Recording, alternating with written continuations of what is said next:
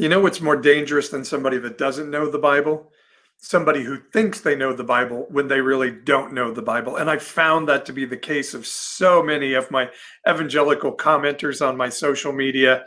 They Google verses they've heard from the pulpit before, quote them as winning an argument, not realizing that they don't truly understand what a false teacher is, or what Paul was talking about when he says homosexuality in the Bible, or what it meant when Jesus said, "You've heard it said, but I say." We certainly don't understand the context of the Hebrew text, the Judaic portion of our Bible, and we don't honor it and its fidelity.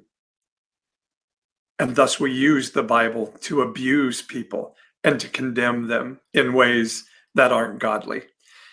My next guest helps set us all straight in that, as he is a Bible scholar, and truly a scholar that is looking at the history of the text. We're looking at where it came from and what it truly means. And he's one of the best creators I know anywhere. Dan McClellan, Bible scholar, is my guest on the Post Evangelical podcast today. And as we go to talk to Dan, let me remind you that if you enjoy what I do on the podcast, in our spiritual life moments throughout the week, and everything else I do in content creation, please go to my new website, pastor-paul.com.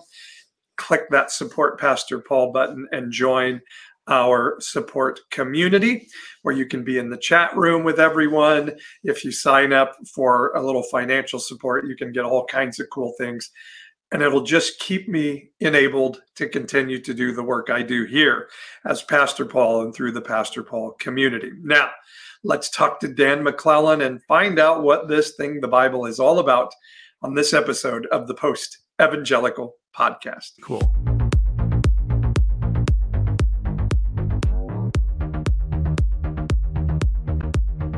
Hi, everyone. Welcome to the podcast, the Post Evangelical Podcast. I'm Paul, and I play Pastor Paul on TikTok. And I have another guest, or I have a guest with me today who also is a TikToker, and his account is blowing up. And I highly recommend that you go watch.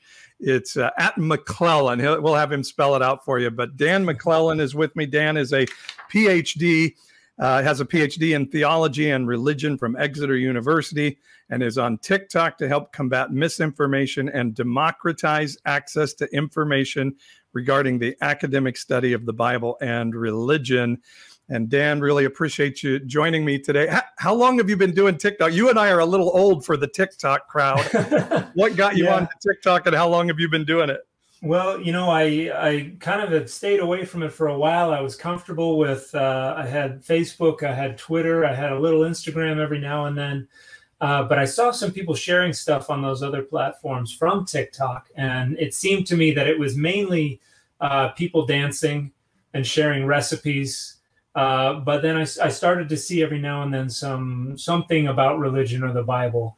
And at first I was thinking, I hope somebody's keeping tabs on what they're doing over there. And when I saw enough of it that was overlapping with my own research interests, I decided to go take a look, just kind of lurk for a while. And I quickly realized, no, there is nobody keeping tabs on things over here from an professional academic point of view. It is a lot of folks on different sides of different arguments. There are deconstructionist folks. You got the atheist folks. There's a lot of overlap there. You've got a lot of evangelical folks, apologetic folks, and different groups competing for attention. And I thought, I might have a perspective. I might be able to kind of pretend I'm a referee to some degree and try to share scholarly perspectives. And as I got into it, I was seeking out videos that I could respond to. And I decided this was when I saw what the interactions were like. I started to get a feel for how TikTok works. I realized this was also a wonderful channel for democratizing scholarship a lot more, because one of the reasons there's so much misinformation is because people are going to go to where it's easiest to find information, and that is generally where it is free online, and that is for the most part, out-of-date stuff that's been in circulation for a long time and primarily is salient, is prominent because it serves the purposes of identity politics. And generally, that information, from my perspective, tends to be suspect. So I started trying to get some of the information out there and be a resource for people who are sincerely looking for more data, who are interested in finding out, all the different sides of the story, rather than just whatever is going to serve their own particular ideological, rhetorical goals. Identity politics. Imagine that. So you're saying we can take the Bible and make it say what we need it to say if we're not careful. Absolutely. For most texts, I think we can do most large texts because, and this is something I've talked about a lot on my channel, that texts don't really have inherent meaning.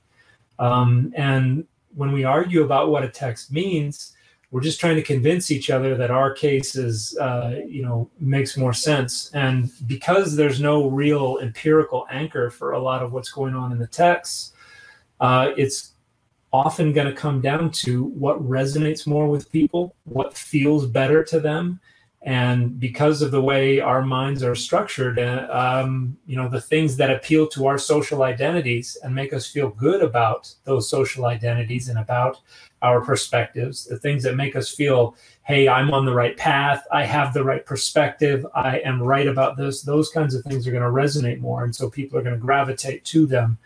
And that's what makes it so difficult to look at these questions and say, you know what, I'm on this side, but the data don't really support what this side is saying. And I've had to make a bunch of videos where I start off going, look, I support what this creator is doing. I support their rhetorical goals. But you're wrong on this one. I need to correct something here. And I feel bad about doing that, but I think if we don't have that in a conversation, if we only are sharing the stuff that makes us feel right, I think we can be pretty sure something's a little off from my point of view. I wanted to ask you if there was a video that sort of shows what you do from your TikTok. Is there any video that you like better than another to show what you do on TikTok? There's a little bit of everything because I get tagged in other people's videos. So in the upper right, you see the kind of orange background. This is an instance where there's someone arguing for not only the historical reliability of the Old Testament. Hey, let me show everybody. It's this one, 513. Yeah, that's the one. All right, let me show everybody what you do here. Okay. There's no cheese on it. It's under the sauce. Hey everybody, the archaeological data indicate that Israel prior to the time of Josiah was unilaterally polytheistic and that no prescription of the exclusive worship of Adonai existed. What this video is arguing is that that was not the original state of affairs, that is a corruption of the original monotheistic state of early Israel. No data indicate that, however. The only thing that indicates that is later texts that we can date to the time of Josiah and the exile and the post-exilic period. So what this creator is demanding is that we just accept the dogma that those texts actually date to much earlier and are all perfectly historically accurate and basically inerrant. Again, no data support that. It's just a dogma that they must demand you accept. So that's what you do. You try to correct those things. That's one of the main things. I started off saying this channel is about data, not dogma.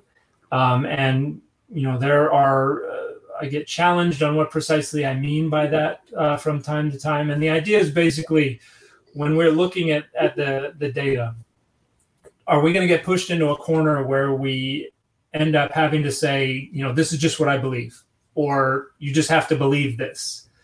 That's a dogma. That's something that we have no rational defense for.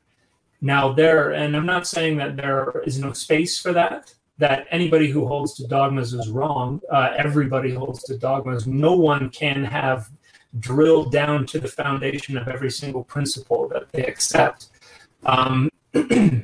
But when push comes to shove, can you say, these are the data on which I'm basing this conclusion, or do you have to say, well, you just have to accept this belief?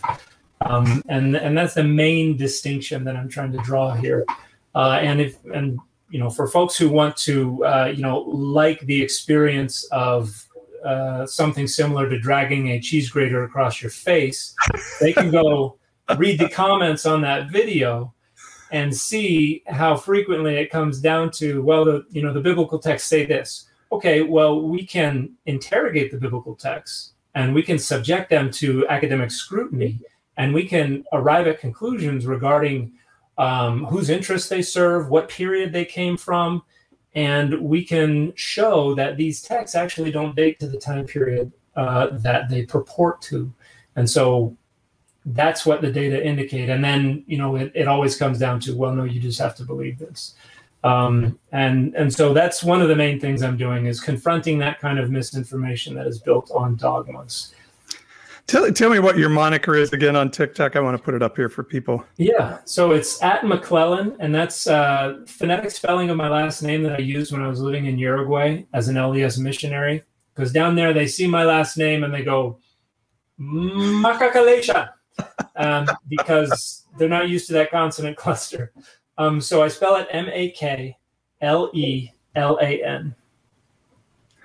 Okay. Cool. And I can put that up for people here. So it's at MAKLELAN. Did I get it right? That's correct. At MAKLELAN at McClellan. And so, yeah, again, I'm a big fan of what you do. But part of what you do is kind of screwing me up. And particularly because, no more than 5 years ago, I would have said you're wrong about the Bible, but a lot has changed in the last 5 years for a lot of us. The idea of monotheism in Old Testament Hebrew culture adamantly goes against my evangelical upbringing and evangelical belief system. Explain that. How do you know they were monotheistic, and why is that important for us to understand? Or polytheistic? Polytheistic, I'm sorry, excuse me. My mistake. They believed there were multiple gods, not just one God. Correct, yeah. And there are a number of indications of this in the text itself, but what folks have done over the centuries is arrange this data to suggest that the polytheism was a corruption. This was apostate folks. But we have a number of material remains from the area that indicate certain things about Israel's, the material reality on the ground in Israel. We have temples, Israelite and Judahite temples that were occupied by divine images that were dedicated to Adonai, to the God of Israel, that were approved by the state. For instance, in southern Israel, a place called Arad, there was a military garrison on top of a hill, and in the corner there was a temple, and we found it is dedicated to Adonai. There are texts that we found in there. There are dishes that say that have an abbreviation that we believe means dedicated or holy to the priests, the Kohanim. We have a standing stone in the Holy of Holies that we believe was dedicated to Adonai. There are letters that refer to the temple or the house of Adonai. And this temple seems to have been peacefully decommissioned around the time that the Assyrian king Sennacherib was coming through, because the standing stone was not destroyed. It was just laid on its side. And then the whole temple was covered in about 6 feet of earth. And the scholars, there are two positions on this, one from the more conservative scholars, one from the less conservative scholars. The conservative scholars say this is Hezekiah cleaning up the countryside of the high places. The other scholars suggest that this is not how high places were destroyed. Nothing was destroyed, nothing was broken, nothing was shattered. It was all laid on its side and carefully covered with earth. And so the conclusion of the more critical scholars is this is Hezekiah hiding the temple, anticipating coming back afterwards, after Sennacherib has come through, and recommissioning it. And that never happened because Sennacherib devastated the landscape in northern Israel and down in Judah. And we have another temple that I've talked about a handful of times on my channel that was discovered about 5 or 6 years ago, a place called Tel Motzah, which is just about 3 or 4 miles west of Jerusalem. If you take the highway that goes west from out of the north side of Jerusalem, it kind of dips down into a little valley and keeps going. And right under the highway, while they were building that highway, they discovered this temple. And this was active during the first temple period. It may be 9th century, maybe even earlier. And we found a bunch of cultic objects there as well. And I know that they have reached the Holy of Holies, the excavation. I don't know what they found in there. It's possible that it was pillaged, that there was nothing in the Holy of Holies, but I am hoping that they find something in the way of some kind of divine image. They did find a stele, a standing stone that had been broken and had been reused in the wall. That was something that happened a lot. That shows a depiction of what looks like a storm deity. And so Adonai is depicted in the text as a storm deity. There's a temple in Egypt that was a Judahite temple from the 5th and the 4th century BCE, a place called Elephantine. And this was folks who, right as the Judahites were going into exile, they took off in the other direction. And they hid out in Egypt. And you have a military garrison, a Jewish military garrison that was stationed on this island and built a temple. And you have material dedicated to Adonai, and then Anat Adonai, which would be Adonai's consort or wife, partner. And this would have been a female deity. So God is married? Well, that's what the data indicate. And we also have a bunch of inscriptions from around 800 BCE.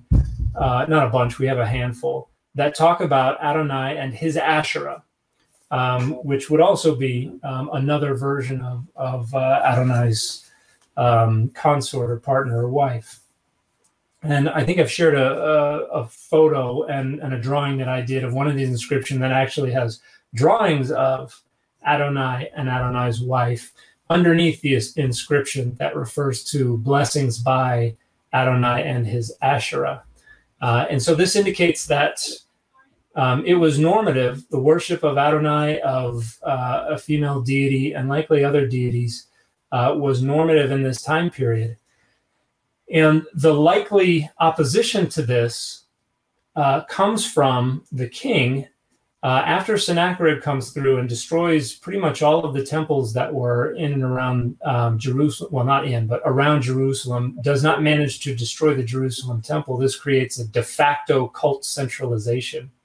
It means nobody else has a temple they can go to, which means they all have to come to our temple in Jerusalem. And when Josiah becomes king, a few generations after Hezekiah, he likes the sound of that, because that means all of the goods have to be funneled into Jerusalem. Right. And Adonai's priesthood is the sole priesthood. There was likely a priesthood for each of the deities that was represented in these temples. And we have a little bit preserved in the Bible about other deities' priesthoods, like the Elijah and the priests of Baal. Familiar with that story? Yeah. The very beginning of it, it actually says this contest is going to be against the priests of Baal and the priests of Asherah. But those priests are mentioned just once at the very beginning, and they play no role whatsoever anywhere else in the story. But when those priesthoods are gone, and now we only have the Levites, our own priesthood, all the goods, all the attention, all the power is focused in Jerusalem, the temple in Jerusalem. And so thus begins a campaign to suggest this is the way it's supposed to be, this is the way God wants it to be. And scholars suggest that this is where the book of Deuteronomy originates. So we have this story where Josiah says, hey, we were doing some renovations and guess what we found? This law. And we've been ignoring it the whole time. So my goodness. We're going to go ahead and implement all these rules. And we can't find any indication of the specific laws that Josiah wants to implement anywhere outside of the book of Deuteronomy, suggesting that this book was probably composed in an effort to restructure the cult the priesthood and what's expected of everybody. Wow. And then when you get into the exile and beyond, it gets further elaborated on. It just continues to accumulate more and more. Hi, guys. I hope you let me interrupt this great conversation. You can help support what I do in the Pastor Paul community to tell everybody this message that God is not mad at you. And to do that, you can do that through my new website, pastor-paul.com. Now, I've had a Patreon page for a long time, and many of you who support me through Patreon have said, don't love Patreon. If you go to pastor-paul.com, and if you click on that support Pastor Paul link, it'll show you how you can subscribe, just like you would on Patreon, at different levels of different involvement you want to have with the community. And it's all for profit, by the way. We don't take up tithes in any of our meetings. We don't pass around the offering plate. And I'm not beholden to donors who can say this and don't say that. I am working through a for-profit company. You won't get a tax deduction for what you give, but that's important to me that I do this in a for-profit mode because I want to be able to honor the laws of the land and not violate the 501c3 covenant that not-for-profit corporations should have with culture. A covenant that I believe many, many churches violate with their politics and with the way they spend their money. Will you help? Pastor-Paul.com is the website. Click on the link that says support Pastor Paul, and I will be forever grateful and give you some cool gifts for that as well. Now, let's get back to this great conversation we're having about the Bible with Dan McClellan, Bible scholar from TikTok, here on the Post Evangelical Podcast. You are running the story of Josiah here now. I catch a lot of flack for that. It's funny. A lot of your perspective depends on the tradition you're in. Like, right. I don't know how you feel about Herod the Great. Like, he's a pretty evil character. I was not raised in any religion, and when I joined the LDS Church when I was 20, just being a member of the church for the last 20 years. I have developed this sense that this is a bad person. Right. The first time I went to Israel, I was visiting a lot of the sites, seeing a lot of the presentations, and Herod is not perceived as a bad person there because the tradition has no reason to vilify him. He was a king who engaged in a lot of building projects, brought a lot of wealth into the... He was a developer for sure. Yeah, innovated a lot of new approaches to, civic construction and all this kind of stuff. And so I see these presentations and I'm like, I want to be like, boo, hiss, bad guy, but they're presenting him as someone who was, just a king who did all good things for Did he kill all the 2-year-olds and under in Bethlehem? There's no evidence for that. And that would be a pretty crazy thing for someone to do. And yeah, I would think there would be data to support that. Mm. That's an interesting point. I'm sorry to interrupt you, and I want to come back to that. But I do want, so help me understand, because you're much smarter than me and much more educated than me. So Adonai is a name of God. Like Elohim is a different God, or is that another name of the same God? How does all that work?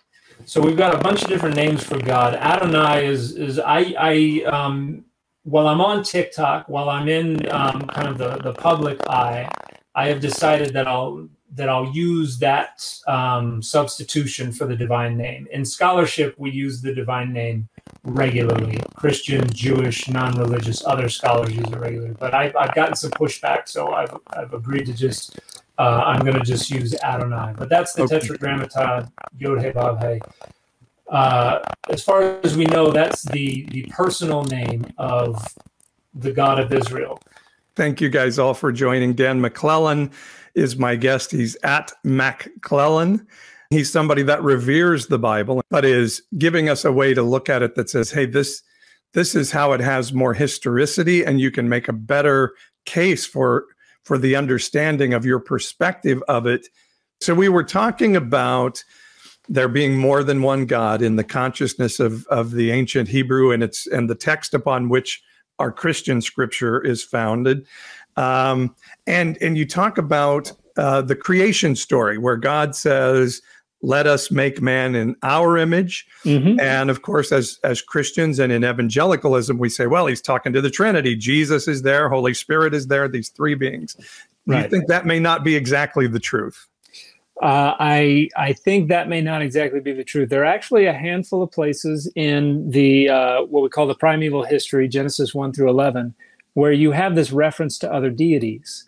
And they do refer to plural deities, which kind of complicates the Trinitarian understanding a bit of it's not three persons and one deity. They're referring to multiple deities. You have the situation in Genesis 1:26, and most scholars believe this is a vestigial reference to the divine council, which is basically the council of other deities that God uses to make decisions. We see stories about this in 1 Kings 22, where Micaiah says, I saw the Lord sitting on the throne. Isaiah says the same thing. We have Jeremiah asking who has stood in the council of Adonai. And this divine council is made up of the other deities of the heavens, and they are the patron deities of the other nations of the earth.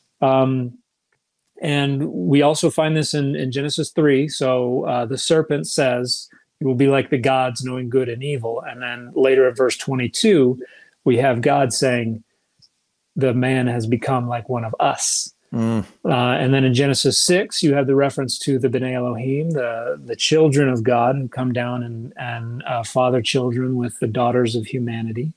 And then you also have in the Tower of Babel story, you have a reference to another reference to us.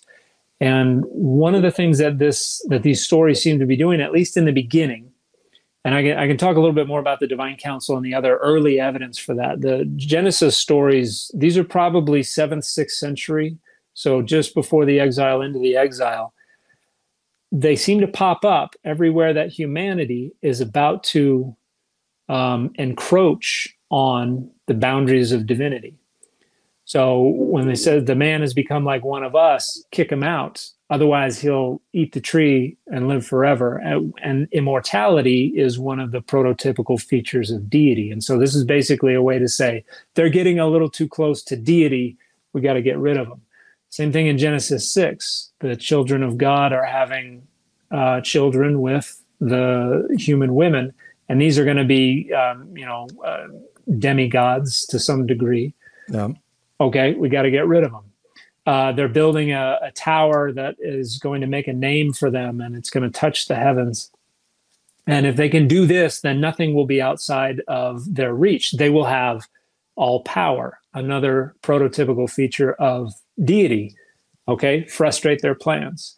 And so the primeval history seems to show humanity encroaching upon deity, about to break down the door, and God, in consultation with the other gods, is there to stop them, is there to frustrate the plans. That's one way to look at what's going on in the primeval history that I think scholars are taking a harder look at this. And I think there will be some interesting stuff coming out of that.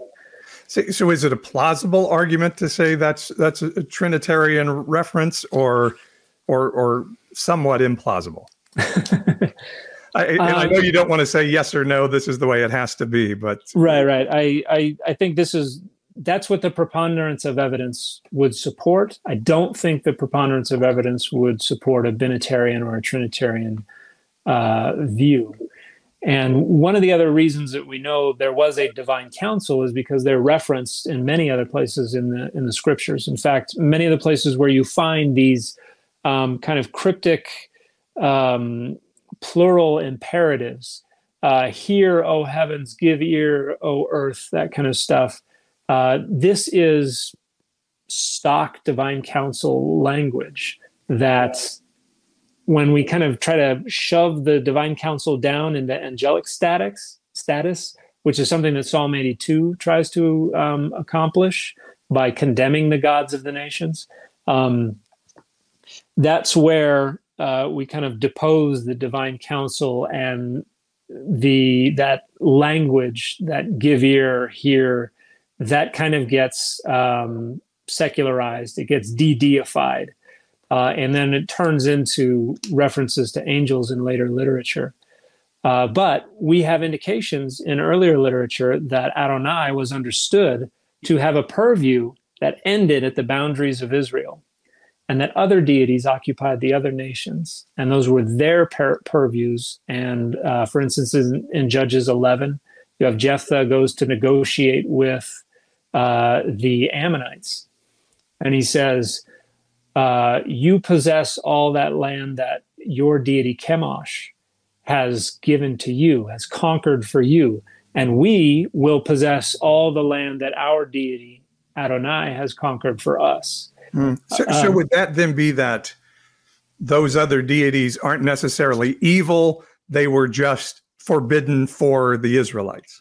Yeah, they were the deities of other nations. You don't worship another nation's deity unless you're in that nation. For instance, Naaman, when he goes back to Syria after he's been healed, what does he take with him?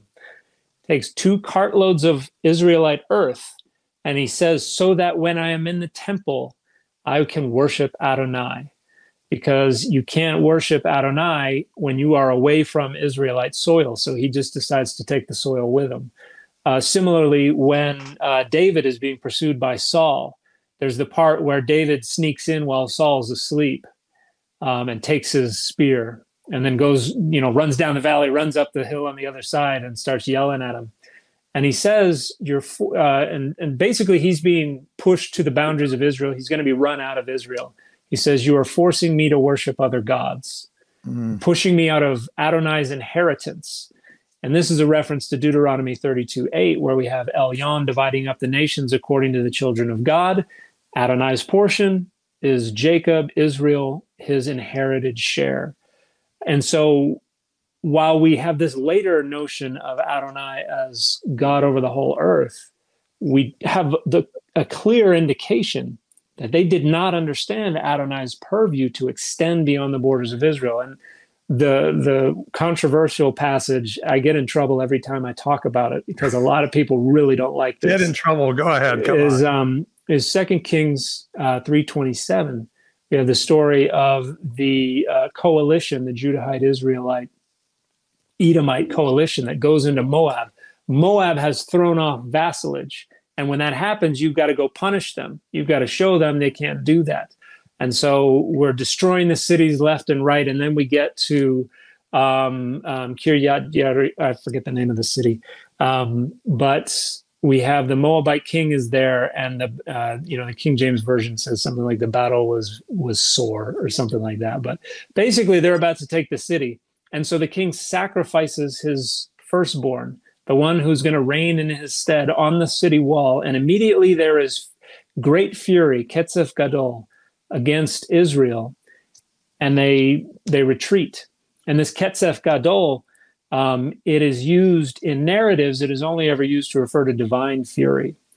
And so whose divine fury is this? And scholars have used to argue about this. Most scholars are in pretty wide agreement now.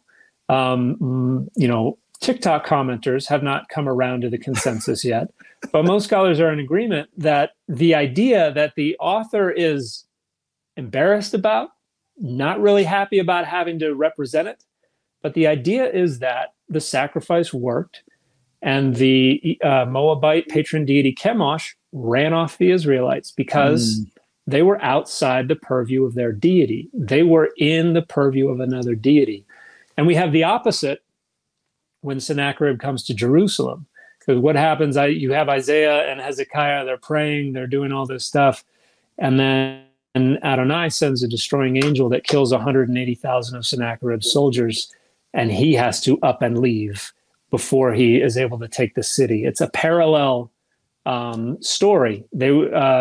Hezekiah threw off vassalage. They came in to punish him.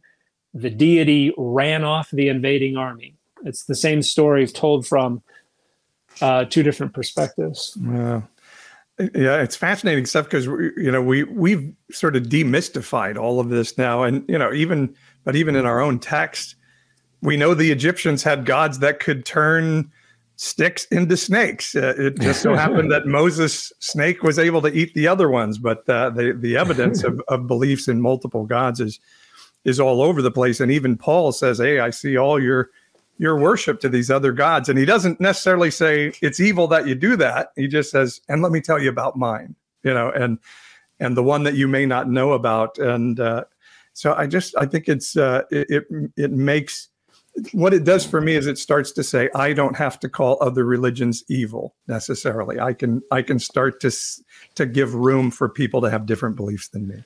And that's an interesting concern, because there's been a lot of criticism of the concept of monotheism, because if you believe there is only one deity, you can't really tolerate other belief systems, or so the logic goes.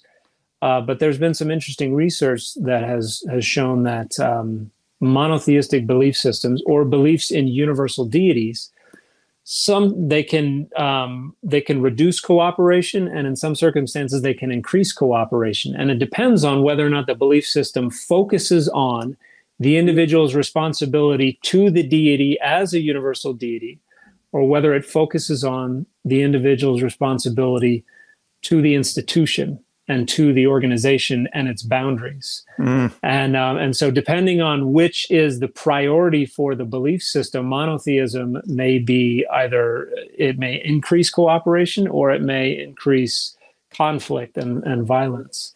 But yeah, if you can make room for that, like Paul says in 1 Corinthians 8, there are many gods and many lords, but for us, there is one God. I think that's that we gloss over that a lot. Or he'll say to those who believe, which then to me seems to indicate he's saying for us, this is important, maybe not for them. Yeah. And this is, there's a lot of rhetoric in the Bible that we don't like to take as rhetoric unless it serves our own rhetorical goals. And the one a lot of people bring up Isaiah as denying the existence of other gods. And Deuteronomy occasionally as well. But alongside this, these gods are nothing, there are no other gods, you also have rhetoric saying these countries are nothing and less than nothing. That's not an insistence that they don't exist. Or you have the personified Babylon or Moab saying, I am and there is no other. And this is not an assertion that they are the only cities that exist. This is rhetoric. This is like me saying the Raiders aren't a real football team. Now, if that gets written in scripture somewhere, and I believe it should, 2,000 years from now, is somebody going to say this is a belief system that held that the Raiders did not exist? Right. And as much as I might want people to believe that in the future, it's just rhetoric. And so I wish we could be a little more willing to let their texts operate on their own terms. And I think a lot of times that's what they're doing. They're being rhetorical. Oh, that's beautiful. It's his name's Dan McClellan. It's at MacLellan. I like to say MacLelan. You can see that on YouTube right now. And go check out his TikTok stuff. What are the things that you have to correct the most often? That's a great question. I think you run into a lot, I guess. Underlying most of what I run into is this presumption of univocality, that the Bible speaks with one unified and consistent voice.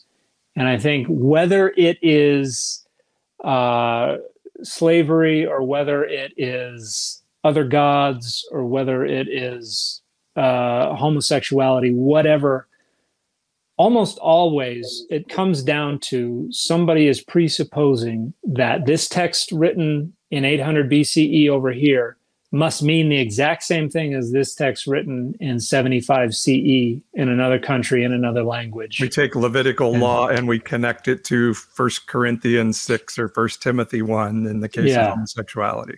Yeah, we want everything to speak with the same voice because it complicates the way we deploy these texts for rhetorical purposes.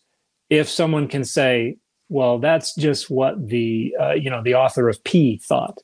The author of D thought something completely different. And then you've got this non-P author over here who thinks something wildly different. And that's before we even start talking about Enoch or the book of Jubilees or something like that. Once we start talking about all the different perspectives, writing for different reasons, hoping to achieve different goals, it makes it really messy, and it makes it really hard for us to deploy the text in defense of our identity politics. Wow, what a fascinating conversation with Dan McClellan. I went on to ask Dan about Adam and Eve. Do we take them literally, or are they an allegorical story? How about the Tower of Babel? Who was Paul talking to, and how do we interpret what he meant in the context of his culture? Dan and I talk about all of that in a bonus episode that you can get as a member of the Pastor Paul support community. How do you become a member? Go to pastor-paul.com, click on that support Pastor Paul link, and it'll show you how to sign up and get to the community chat board where you can find the link. Already a supporter of the Pastor Paul community, just go log into your account, go to the community chat board. It'll tell you how to get the bonus episode. We didn't stop talking. We kept going for about another 20 minutes, and you can hear all of it as a member of the Pastor Paul support community. Go to pastor-paul.com and click on that support Pastor Paul link, and it'll take you there. Thanks for joining me on the Post Evangelical Podcast. Check out the bonus podcast, and we'll talk to you all again soon, even discussing this podcast over on the community chat room, where you can ask me questions and interact with me every single day in the Pastor Paul support community. Have a great day, everyone.